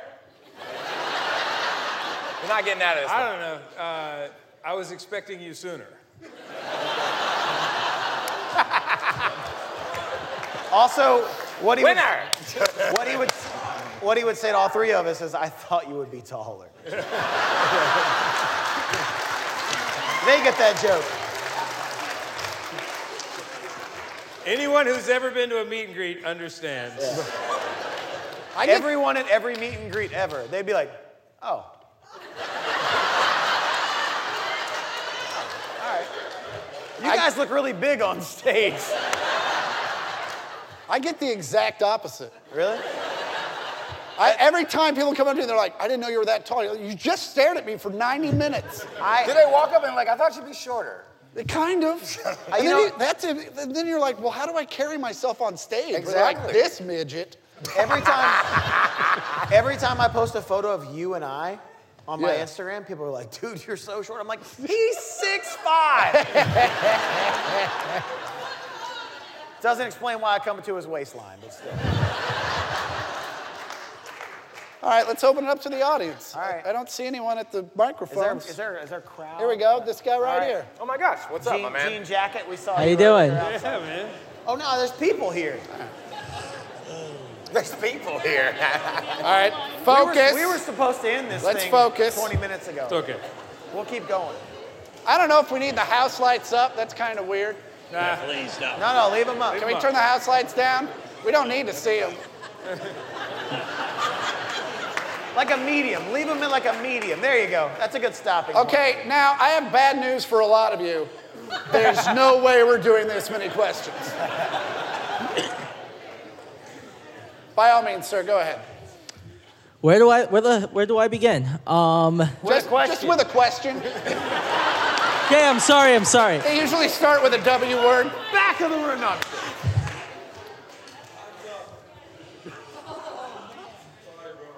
All right, so recently I've been playing a lot of music. I've been playing open mics, and you guys have been my biggest influence, and this is actually one of my stage jackets, and the reason why I got you guys to sign it, I would love to get you to sign it as well, Brent. I got you after the show. Thank you. It's because you guys are like one of my biggest influences, and it reminds me to do my best every single night, no matter how many cute girls there are in the audience. You got to play for the dudes, So my question is, what would be some tips, because your stage presence, Brent, is off the freaking charts. How do I be more like you on stage? I think that all you really, really need to ask yourself, though, man, is you don't want to be like me. You want to be you. You know? Yeah. But, and if you sucks, then try to be him. But other than that. I'll give you some quick advice, though, man. Just focus on when you're out there. You don't have to, MF a crowd. They don't need to be talked down to. No. You know what I mean? I know some guys, some girls, some bands, they love the MF. They'll do it the whole show. You know what? I consciously stopped cussing on stage about 15 years ago. Not because I'm trying to be like, I don't know, I don't even have a good word for it. I just was like, they've been MF'd enough. You know what I mean? So when you're out there, man, make sure they know how much you appreciate them being there, man. Because we've said this till the day is long, because it's true. We got one boss. It just happens to be everybody in the audience. Thank you. Let's take a question from Zach Myers' groupie over here. Gentlemen, there's a great song on Amaryllis called For My Sake. Yeah. You've never played it live. Okay. And, And we read all these backstories about it. Can you give us the real backstory about for our sake? I hope you tell the actual story about this. It was about a tour manager that we had. Thank you for telling that story. Yeah.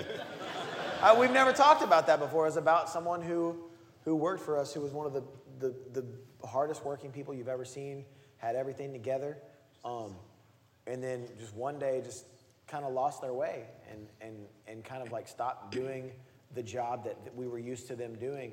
And it was really sad for us because he meant a lot to us. And he was the first tour manager. He taught us a lot. Not about the music business, but a lot about that too, but about life, you know. I would go to him as a husband and a father and ask him questions, like for real. And he taught us a lot about a lot of things. And he kind of just lost his way for a while, and it was kind of sad to see. So that's what that song's about. Next. Hi, so I just moved here to New York like 3 weeks ago from Missouri. Cool. I also saw you guys there. That was really awesome. Thanks, man. Yes. So let's go Blues. So I've been trying to write music while I've been here, and I've had a really bad case of writer's block. Okay. It's been terrible. Do you have any tips or like just any quick tidbits about how I can like overcome that? Me and Zach are going to give you to Mr. Bass. It's important to finish the bad song. Yeah, you got to finish it, man. You got to finish. You know, just finish something. Like even if you think it's terrible right now, finish it. It'll lead you to the good stuff.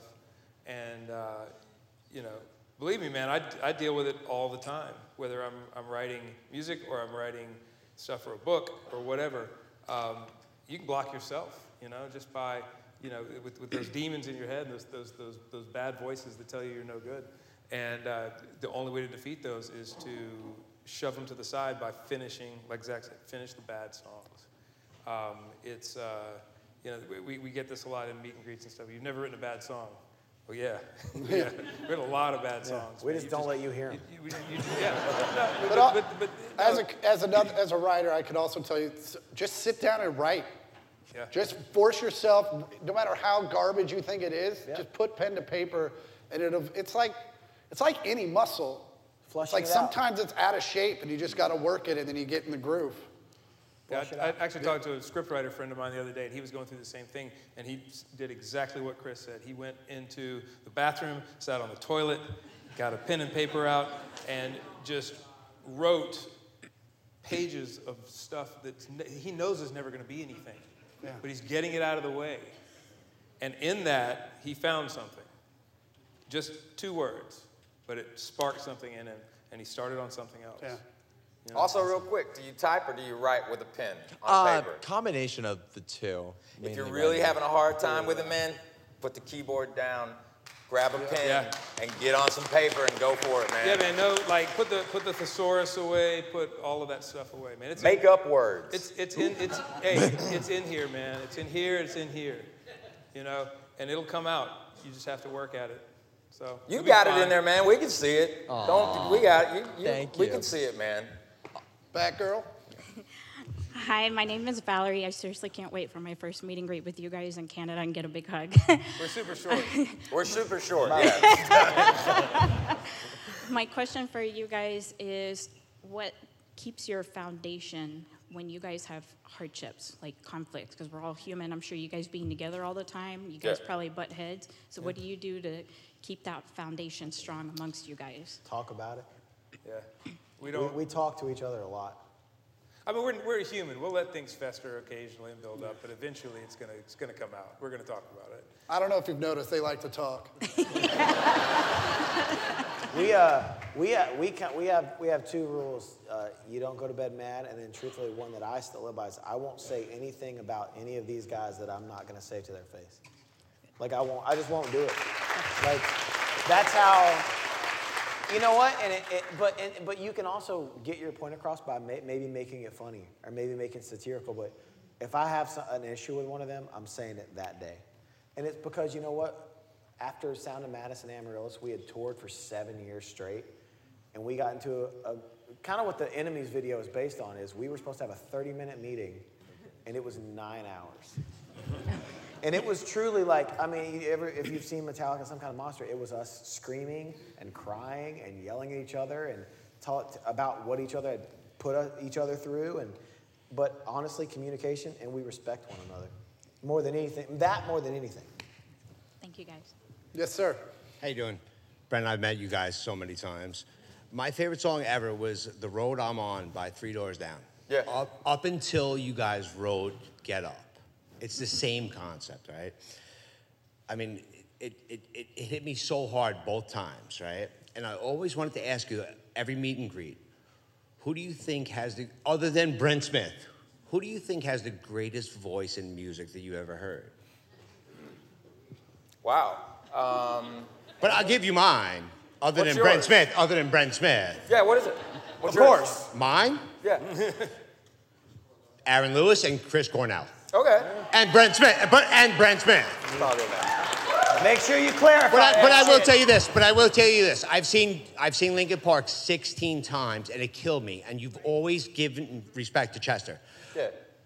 I cried so many times, and all your music ever since he died, just it hits me so hard. So you're asking me like the greatest voice you've ever heard, other than yours. Honestly, from the male side, Otis Redding. And, you know, this is, you know, from the female side, Joan Jett. Who we met recently, we got to meet her, and it was amazing. Yeah, but I mean, you guys covered the greatest bands ever. Yeah. Well, we covered a band or two. Or two. Or three. Good question. Thanks, Thank you. Appreciate it. Hi, guys. My name's Lori. Chris, you're funnier than you are on your show. Oh, well, I appreciate it. Thank you. You're hilarious. Yeah, those aren't funny. Ladies and gentlemen, Chris Porter, bring it down. Yeah, your shows aren't funny, but tonight you were great. No, your just had to your find my shows are vehicle. fun. You're funnier. You're funny anyway, but you're funny. Like you're just. I funny. get it. I appreciate You get what I'm trying to say. I know what you're trying to say. I know.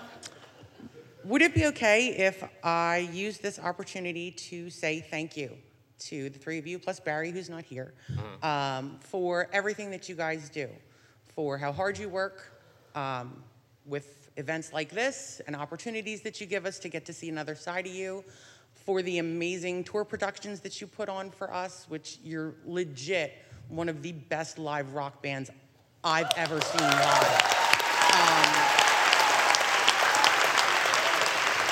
Those of us on this side of the stage that support what you guys do, we have a saying where it's, what's your Shinedown story?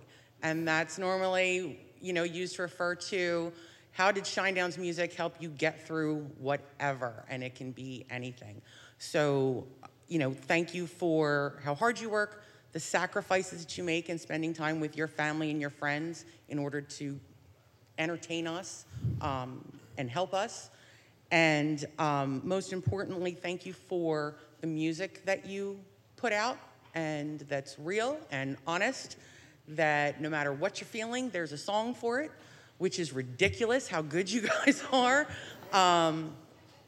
We all have a Shinedown story. Mine's being written right now. It started May 4th of last year when Attention came out and ripped the lids off a lot of stuff that I had put aside. So thank you for Attention. Thank you. The world needs that. Thank you for removing the line so that it can be what it needs to be. I appreciate it. Thank you very much. It's a pleasure. Thank you, Chris. All right. Okay, thank you. To answer your question, no, it's not okay for you to use your time for that. And I apologize to everyone in line, but due to time constraints and the fact that people that work here have real lives, I'm going to do 2 more questions. We were supposed to be done half an hour ago. Yeah, so... And they've been cool enough to let us hang out because we're long-winded. So let's go just the front 2 people in line. Maybe you can make it 3 because mine's short. All right. So, all right, so... Is it? It was. One song answer from each of you. What's your favorite song to work out to? Powerwolf. What's the first one? Demons are a girl's best friend? Not demons. What's the one? Oh, you put me on the spot right now. I can't think. You said it was going to be We short. bring fire. Here we are. Bring fire. I got it. Fire and Mine's Fire and Forgive by Powerwolf. I actually like Undead by Hollywood Undead. Nice. That's like one of my favorite songs. That shit makes me want to fight somebody. Like, I love it. You see, now I'm forgetting the name of songs. Whatever the first, Rage Against the Machine did a cover record called Renegades. Whatever the first song is on that, it's Microphone Fiend? Microphone Fiend. Yeah, that's a good one. That's it. I like Machine Gun Kelly and Kid Rock. Bad motherfucker. Yes, ma'am. Hi, my name is Eileen. Oh, see you Saturday. See you Saturday. Where? In Vegas? Oh, next Saturday. Okay. Hi. We'll be there. My name is Eileen. You guys make me so freaking happy. I can't stand it. The lady in front of me said everything that I wanted to say, except no, thank you. Damn. I only discovered you in May of this year, and since we have 6 venues planned, including obviously this one, a week from tonight in Bristol and Atlantic City, and then State College. But thank you so much. My question is, you have everybody is obviously genius, and I mean that honestly, artistically and otherwise. You, Brent, have such a magnificent and eloquent way with the English language, and I have learned so much poetry in the last 2 months, it's not funny. If your YouTubes have jumped, it's because of my boyfriend and I, specifically. It's true. Shout out to y'all. Yes, but where were you educated, all of you? What do you attribute? School of Hard Knocks. Yes? Is that it? I didn't know because I couldn't find any higher school education. every single summer of my high school career, and then I spent 2 semesters in college sitting in a dorm room playing guitar and not going to class. Where were you educated, Brent? I gotta be honest, I was educated, I made it barely through high school, and, because I was just trying to get out, you know what I mean? And, I'm crazy, crazy lucky to, be here. Seriously, I am. And the thing is that I'm not trying to, phone this in under any circumstances. I'm still getting educated. Yeah, the only one of us that would have made it academically was not here tonight. Barry has an anthropology degree. Barry, I started touring when I was 14, so I was homeschooled from 14 until I graduated high school, and I did not even think about college. So, wow. But I was educated by, Sesame Street, I guess. My boyfriend's daughter has alpacas too. Oh, okay, cool. That's not real. That's not real. For those of you that are standing in line, I'm sorry. I don't have alpacas. We've run out of time. Well, thank you. I appreciate it. All right, come up here and ask your question. No, Where? Jay, Yes, my- you? Let's do it. You guys have been my favorite band since high school, and today I turned 30, and we flew in from Chicago for this just to you're celebrate. You're a puppy. You're a baby. It's a big deal, but I just wanted to meet you guys and meet Brent and possibly just even get a hug. I know that might. Come here. Come on, let's do it. Thank you guys so much. Absolutely. You got it ready? Let's do it. Get in there, Eric. Get in there. All right, here, let me see it. Let's do it. I got it. All right, ready? Here, I'll do it. I got it. I'm here. I got this. Go away, Chris. There you go. You want to, Brent? You want to tell them? Are we gonna do a song now? We're gonna do a song. Are we gonna do a really, really cool song? He's tall. I feel like they've been sitting for a long time. So me and Chris, we feel like everyone is sat long enough. So we're gonna need you all to get up out of these chairs. Here's what we do want to say, though. We want to thank our dear friend, Mr. Chris Porter, for coming out here. We also, our management's here tonight. Of course, Bill McGaffey, G's down here, Geither's here, Liam, Katie's here, also Allison, Carla, Seth, and everybody at Press here. Our publicist, Linda's here. If I forgot anybody that's here, I apologize. You can kick me in the whatever later. And we felt like everyone sat. We've learned a lot about each other. We've laughed. Hopefully no one's cried that much. The only thing that we have left to do at this point in time is to rock.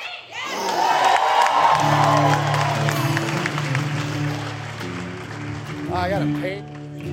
So the only thing that we ask, we need a little bit of rhythm from everybody in the room, okay? So, are you ready? Cool. But do us a favor, they've been here too, stranger. Then if that's true, let's do it New York style, all right? So, we're gonna need hands up in the air like this. You're gonna give us a rhythm. Hands up, hands up. Don't be shy, here we go. You ready? Can't record that. Can't record.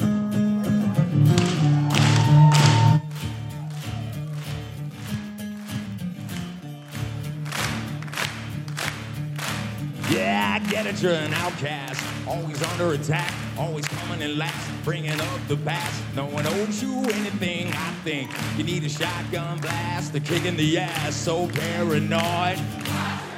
Yeah!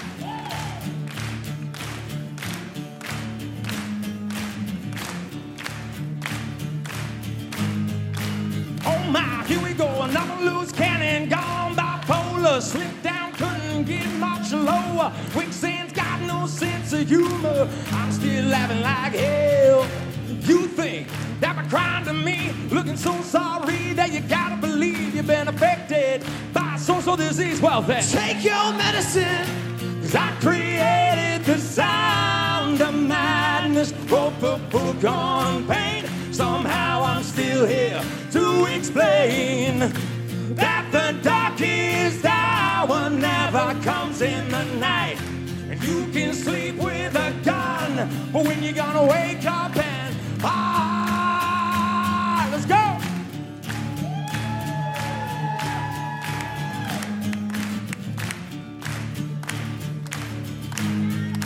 'Cause I'm so sick of this tombstone mentality. If there's an afterlife, well, it'll set you free. But I'm not gonna prophesy your self-fulfilling prophecy. You think that by crying to me, looking so sorry that you gotta believe you've been affected by social disease. Well then, take your medicine, 'cause I created the sound of madness, wrote the book on pain. Somehow I'm still here to explain that the darkest hour never comes in the night.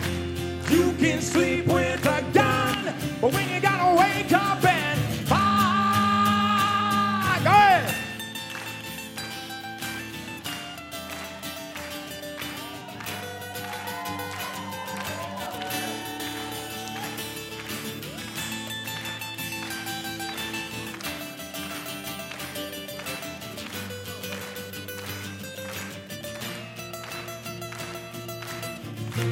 I created the sound of madness, wrote the book on pain. Somehow I'm still here to explain that the darkest hour never comes in the night.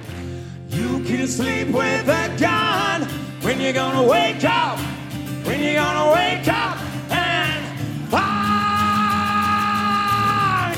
'Cause I created the sound of madness, wrote the book on pain. Somehow I'm still here to explain that the darkest hour never comes in the night. You can sleep with a gun, but when you gotta wake up and walk for yourself, when you gotta wake up and for yourself. So when you gotta wake up and for yourself. Yeah, when you gonna wake up, when you gonna wake up and and bite. Yeah, for yourself.